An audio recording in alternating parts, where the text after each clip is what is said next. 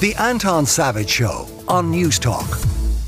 But now with me in studio we have our Ask the Expert slot, and Dr. Mary O'Kane, lecturer in psychology and early childhood education, is here to answer your parenting questions. Morning, Stephanie. Lovely to meet you. How are you doing? Grand, not too bad at all. So, as I was saying there, we were speaking about men in skirts earlier on the show. What would your advice be if a listener's male child wants to wear a skirt or a dress to school? This is a really interesting one, Stephanie, because I lecture in psychology, but I lecture in early ed. So my early ed students are preschool practitioners. So they're dealing with all the little ones. And they will tell you, in preschools, boys love getting into the dressing up box and putting on dresses and having their nails done and everything. And why do they stop?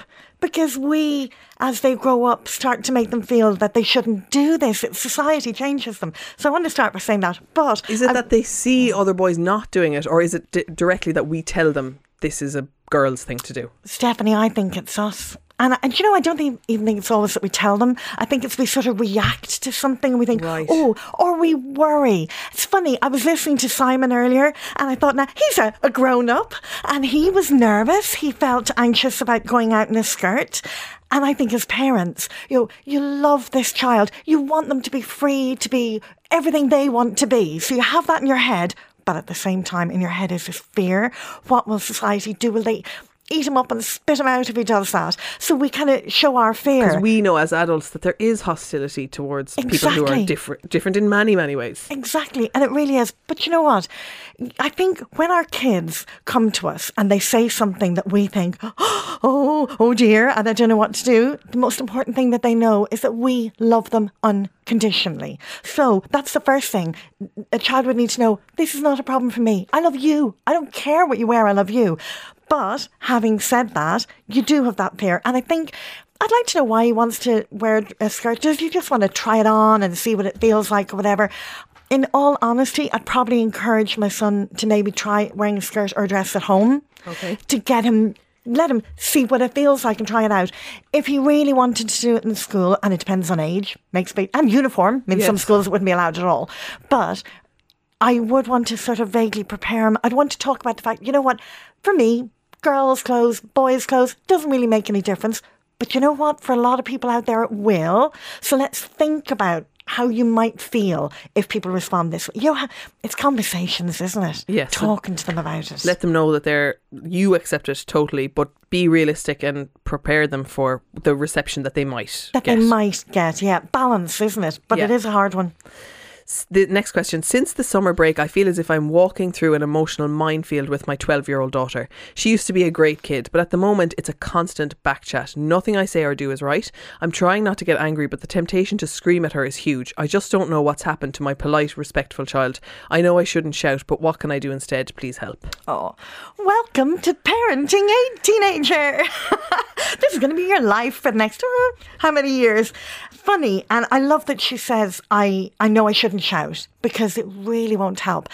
And when you feel that bubbling inside you and you get the side eye or that remark and you just think, but if you come back by shouting, you're basically telling them what you do when you feel frustrated is you shout at the other person. You're modelling exactly what you don't want them to do. Okay. So I love that she's saying, no, don't do that. I think sometimes we forget that behaviour is communication. I always think with kids, even teenagers, when they're acting out, whatever you want to call it, they're trying to tell us there's something going on with them. And it's funny, she's 12. First thing that dawned to me is 12. Is she starting secondary school in September? Like, if this is starting in the summer, that's a big transition. And it's a huge change physically and emotionally, but also at 12, she is hitting those teenage years. And she used to be a good kid. She's still a good kid. That gorgeous kid is still in there. But when they hit those teenagers, emotional brain takes over. So the thinking brain is like gone. We connect to that very occasionally. Emotional brain is fully in control now. And that's what we're getting. So it's not about you. It's not that you're a bad parent. It's not that your relationship with her is damaged. it's just what's going on within her. So again, I'd bring it back to connection, with trying to sit with her. Not when you've had a bad moment. Never try and connect with them when they're in that moment. Right. Let it go. I always tell her, practice the pause. Just breathe, step away from the child. But when she's calm, sit and talk to her and say, how are things going? I've noticed you just don't seem yourself. And try and talk to her about what's going on. I think with our teenagers, we do have to bite our tongue and step back. And it helps, I think, when you think it's not personal, it is their brain development, and really connect in the calm moments with her and try and figure out with her what's going on. And if she doesn't know what's going on, just keep trying gently to, what if she's like, there's nothing wrong, get away from me, I don't want to talk to you. Yeah, which is, yes, probably could be the response. And it's funny, sometimes they do that and they're not trying to be, sometimes, they are trying to be, get away from me, speak to the hand or whatever. But sometimes they genuinely don't know. When your hormones are all over the place, and they genuinely are being controlled by this emotional brain. We talk about sort of the upstairs brain, the downstairs brain, but the front of our brain is very much a thinking part of our brain. So it's sensible, it's organised, it's whatever. The emotional brain is just reactive, it's responsive. And teenagers are genuinely guided by it. So if she reacts that way, again, breathe when she's calm, try and talk. But if she doesn't know, connect. Family time. Try and connect more with her than walk away. Right. I have 3 kids from 4 to 7 who have been off on holidays for what seems like forever. We are not getting away this year. Do you have any ideas to keep them occupied that's not too expensive? Well, there's all the organised stuff, and some of it isn't expensive, you know what I mean? And it's good for our kids and whatever, and that's great. But what's more important than the organised stuff is the family stuff. And if you're not getting away, you can still have family days, and they don't have to be going to the park, whatever. Sometimes your memories of childhood are the pain days, the days when it all went wrong, the days when you were out in the car going, your dad said, I'm taking you off to the beach, and you all ended up crying. But they can be the good days. But, these are little ones, 4 to 7. It's the simple stuff. It's like that old-fashioned childhood. Cardboard boxes. It's get them to plan a scavenger hunt in the garden, get them to do building a tree house, a fort, all that really simple stuff. Give them a load of paint, give them chalks, give them all that sort of stuff, and let them be bored. Scoot them out there and let them come up with stuff themselves. And that's really good for the brain. I saw today in one of the tabloids as well, I can't remember which one, so you're going to have to do some research, but there is, on the front of one of the papers, it says 50 free ways to entertain your children. So Brilliant. Get that newspaper, whichever one it is. I'll see if I can find it and get back to you before the end of the show. And it is that stuff though, Stephanie, as my childhood when I was growing up, when I think we were thrown out, go out there and play. But what did it teach us? We learned, when to step up. We learned when to back down. We learned how to compromise. We learned how to negotiate. We learned problem solving, decision making, because our parents weren't hovering. My generation at the moment, we are so worried about being the perfect parent that we're all the time trying to micromanage everything we want. If I'm a perfect parent, my kids will be perfect and it'll all be great. But we're sort of hovering too much over them. Step back and let them have a bit of space themselves.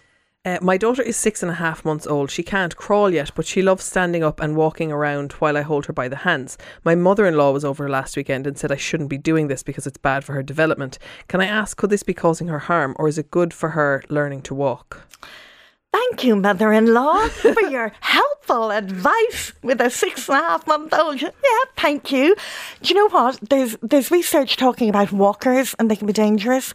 There's not proven research that holding them by the fingers is bad for them. Now, having said that, at 6 months they shouldn't really be. It would be unusual at 6 months for them to be walking.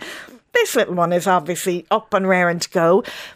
To learn to walk, they need strength in their legs and they need to balance. And you balance with your arms out. So if I'm holding your hands and helping you walk, I'm actually not helping you develop that skill. So what I would say to her is, yay, if your little one loves it, do it occasionally. But do you know how they learn to walk? Usually scooting around the furniture. So I'm talking about obstacle courses for the other ones. Let her have a little obstacle course in the sitting room, holding onto the sofa and doing that. That's actually better for her, because walking takes a real leap of faith to be brave enough to let go and go by myself. So if mum is always holding me, I won't do that. So about stepping back and creating opportunities for her to actually slowly learn and take that leap of faith herself. I have time for one more question. I'm going to skip on to this one. I'm a widowed man raising my daughter on my own. She's 14 and she doesn't like to open up to me. I'd like to help her feel comfortable about coming to talk to me, but I don't know where to start with that conversation. What do you suggest? Oh, start. You know what? Your heart is in the right place. And isn't that the most important thing? And I know you think sometimes, okay, it's a girl and, oh my gosh, there's all these questions and there's periods and there's all this stuff that you're thinking, do I really want to talk about that with my daughter? You know what? What she needs is you. It doesn't matter if you don't know the right thing to say. It doesn't matter if you get it wrong. It doesn't matter if you have to say to her, oh, I don't know. I'm going to have to find out about that. That's actually not what's important. A 14-year-old, she's had you, I'm not sure how long it's been just the two of them, but she's had you as her main person, and the very fact that you really want this relationship to be that way is what's really important. So I'd say just talk to her and tell her, I know you're coming into teenage years and I just want you to know there's nothing you can say would ever upset me. I am here for you. It's all those things. She just needs to keep hearing them. And as I said, if it's embarrassing, just try and deep breath and brave it out. But you are more important than anything else. So just go for it and be there for her. And it's okay for him to say, I don't know the answer to that, but I'm going to find out and come back to you. And he doesn't need to know everything. Oh, you don't. Good enough is good enough. Dr. Mary O'Kane, thank you so much. The Anton Savage Show, Saturday morning at 9 on News Talk.